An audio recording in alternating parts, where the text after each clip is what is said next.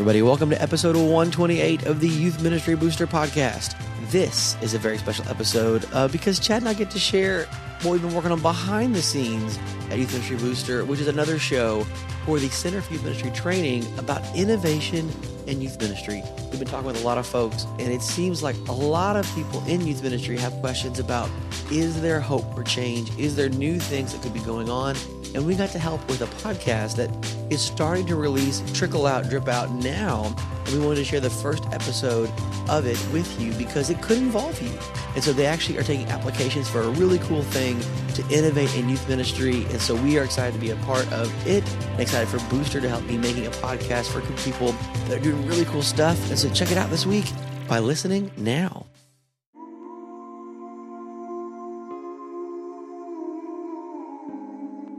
What would you do if you had $1 million? Okay, you've probably been asked that question before on a long car ride or as an icebreaker at an office party that you didn't want to be at. But what would you do? What would you do if you had $1 million? Would you save it? Would you invest it? Or would you be sensible? What would you do if you had $1 million? I'm Zach Workin, and this is the Innovation Lab Podcast.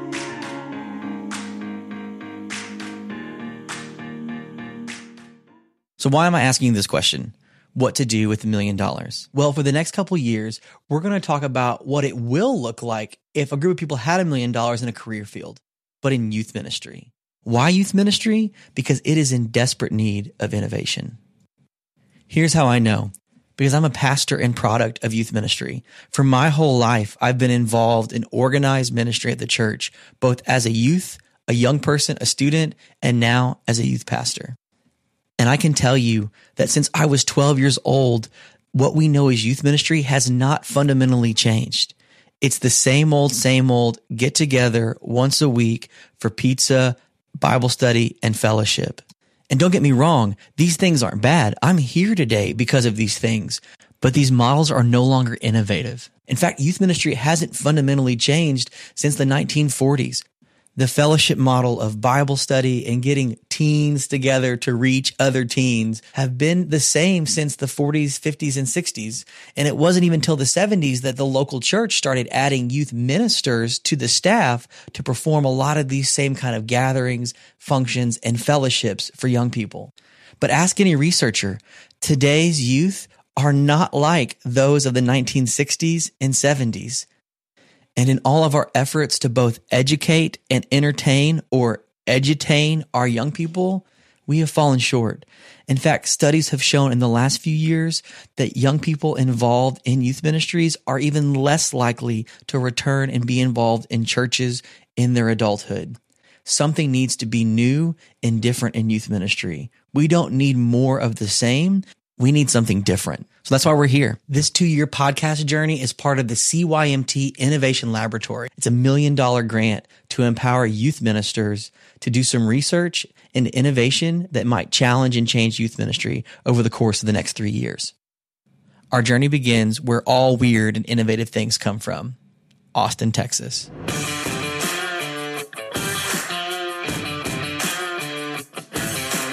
Design kind of center of the church, we've been stuck. This is Andrew Zurchke. He's the academic director for the Center for Youth Ministry Training. He's Princeton educated, youth ministry tested, and an advocate for the need for innovation in youth ministry. This is him making the grant announcement at the annual gathering of the Center for Youth Ministry Training's Student and Alumni Convention in Austin, Texas. And so that's why we're really excited to announce something that we are doing as part of Lilly Endowment has granted the Center for Youth Ministry Training $1.1 million over the next 3 years to start something that we call the Innovation Lab. And the idea of the Innovation Lab is that we want to help youth leaders, innovative youth leaders, think innovatively about what youth ministry is and to move our idea of ministry to young people beyond the youth group model. What would a youth pastor do with $1 million? Well, I asked a few. Here's what they said. If you had $1 million for youth ministry, what would you do? Oh, I would probably train more YouCult training for people. That sounds so lame. Like I wouldn't do like a giant lock-in with 1 million kids. Whew, that is a thinker. Man, no money, no problems. So I'd fix our leaky building first. I mean, can there be infrastructure stuff? That doesn't go necessarily towards discipleship, but hey, they got to have a place. And then, dude, just see if I could invest in training materials, invest in leadership. So $1 million, if I didn't fix the leaky building, I could hire another staff for several years to help me out. And it's in those answers that we hear the need for innovation. Fix a leaky roof, do more of the same, add to our staff. These are all great things and definitely probably needed for many youth pastors that are underserved and under-resourced. But where's the imagination not to do more, but to do something different? $1 million different. So where is this $1 million for youth ministry innovation coming from? The Lilly Endowment. Since 1937, this Indianapolis-based private philanthropic foundation has been giving grants in areas related to community development, education, and religion. And most relevant for this project, youth theology. Short story to answer the question.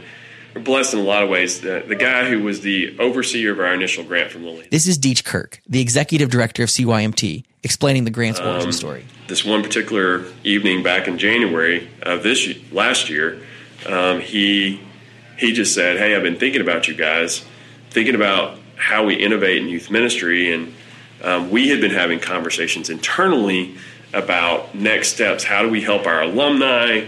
How do we help the church move in further directions? And so it became this like perfect conversation where he said, "I'm interested in how we can help churches do innovation." And I was interested in the same thing. But one of his questions was, "So your alumni, what kind of innovative things are they doing?" And immediately I was like, oh, this is going to be disappointing to him because we have innovative people who've graduated from our program, but a lot of their innovation is stifled because they don't have permission and don't have the freedom. There's a lot of fear in the churches that they've been working with, and so they don't have the opportunity to do those things because they want to make sure they get to keep their job. And he's right. My friend Becca, a youth minister in Alabama, expresses the exact same concern when it comes to innovating in her youth ministry. We've been struggling because numbers are down, and not that numbers are every metric, but they are an important metric. And we've been struggling to see how youth ministry is fitting in the lives of our teenagers who are so overscheduled, so busy, and church is just, it's not the priority, it is one of a priority. It's one of many, yeah. One of many priorities that parents are trying to juggle. And, sometimes it feels like you're just yelling in this vacuum of like, God is the most important thing that we do on a daily basis. Like, this is the most important thing that we engage with. You can hear the tension that Deech names in Becca's voice. She has all the desire to innovate for her youth ministry, but the worry that she might not have the permission, freedom, or resources to do so. So how do you begin the innovation process for youth ministry?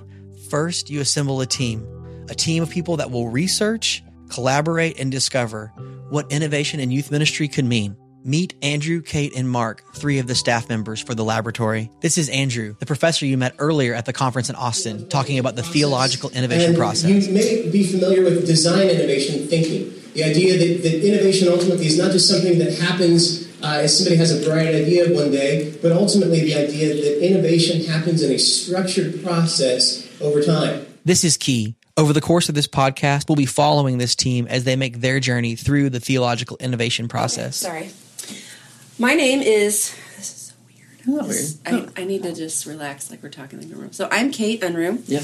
I am right now finishing my dissertation. This is Kate. She's the managing director for the grant, and she's just moved her family halfway across the country to help run this operation for the next 3 years. And I was really excited because I thought, I was nervous too, because I'm not the visionary. I'm not the one to have these creative ideas. I'm on board with them and I can be excited about them, but I'm not that creator. And so I was really worried that I wasn't really the right person for this. And yet she was exactly the right person for this.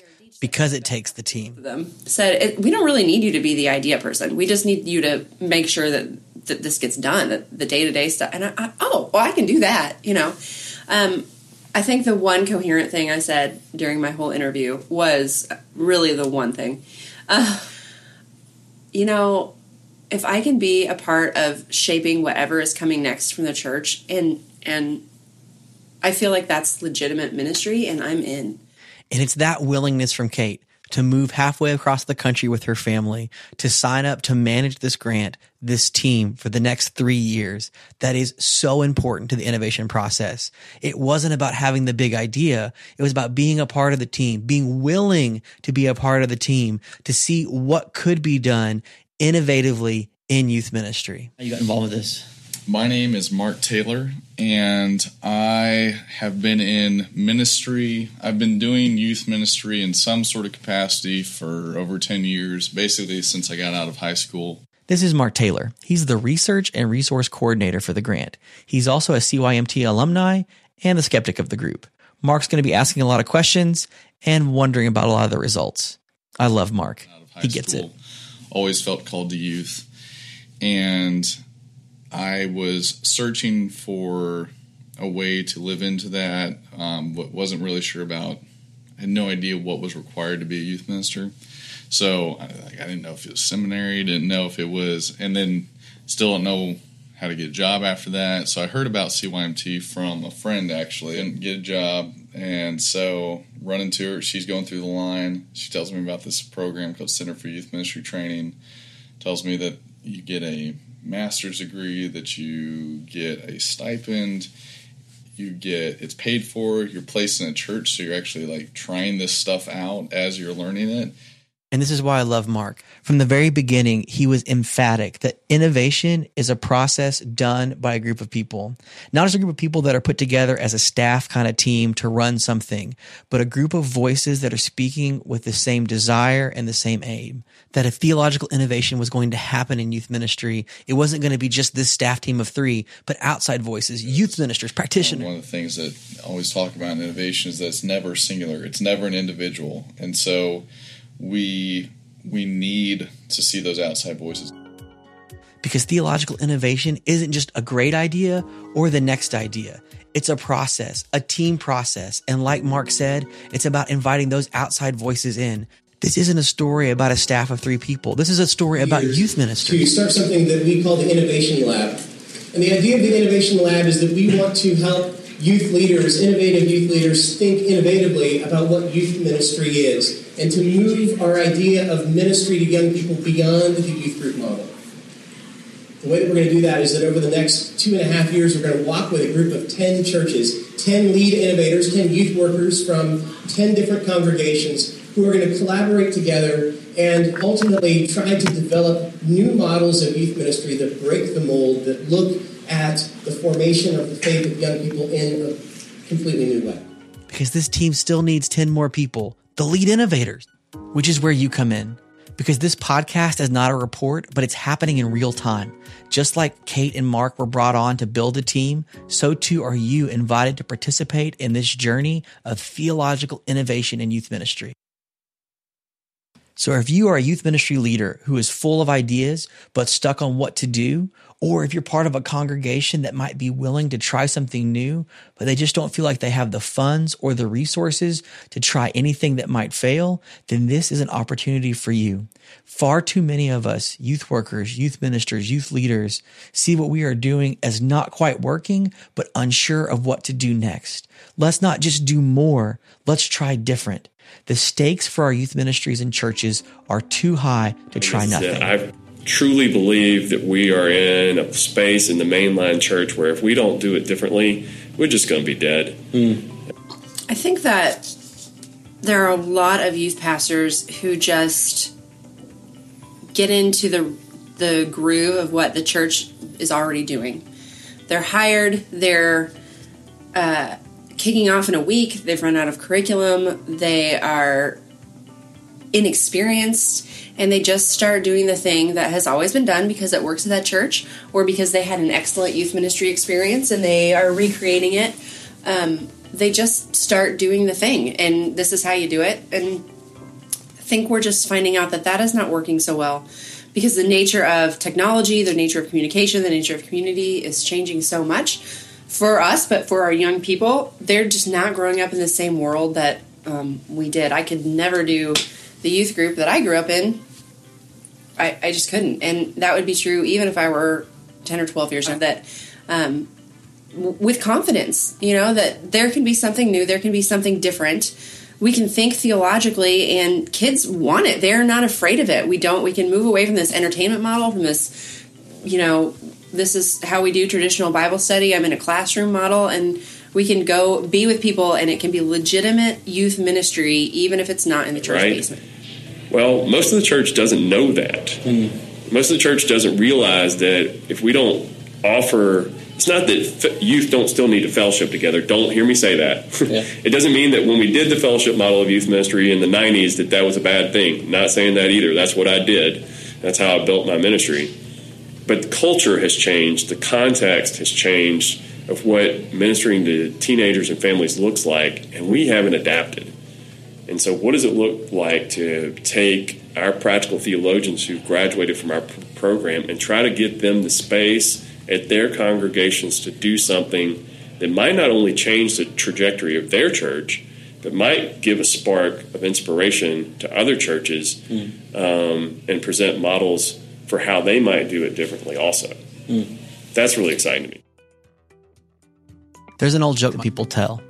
One farmer asks another, "What would you do if you won $1 million?" The other farmer thinks for a moment, then says, "I guess keep farming until the money runs out." It's time for us as youth ministers to ask the tough question. Are we ready to try something new, different, innovative? Or are we just going to farm until the money runs out?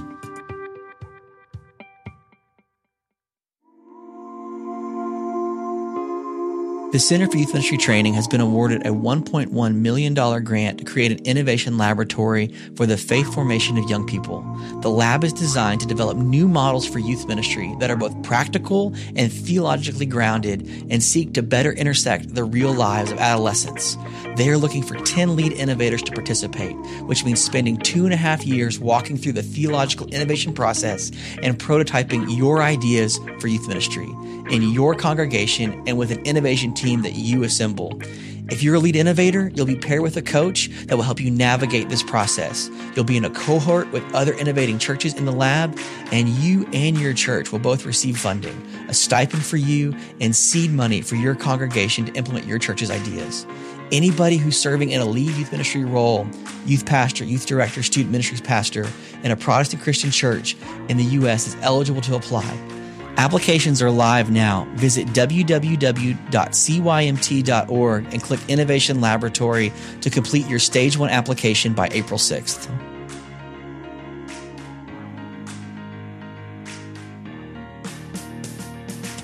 The Innovation Lab podcast will follow the stories of those 10 lead innovators and their congregations as they seek to revitalize and renew youth ministry in the local church. Join us next time as we talk about what the theological innovation process is and what it means for you. We have no idea what this is going to look like at the end. We have no idea what these churches are going to come up with. And that's a good thing.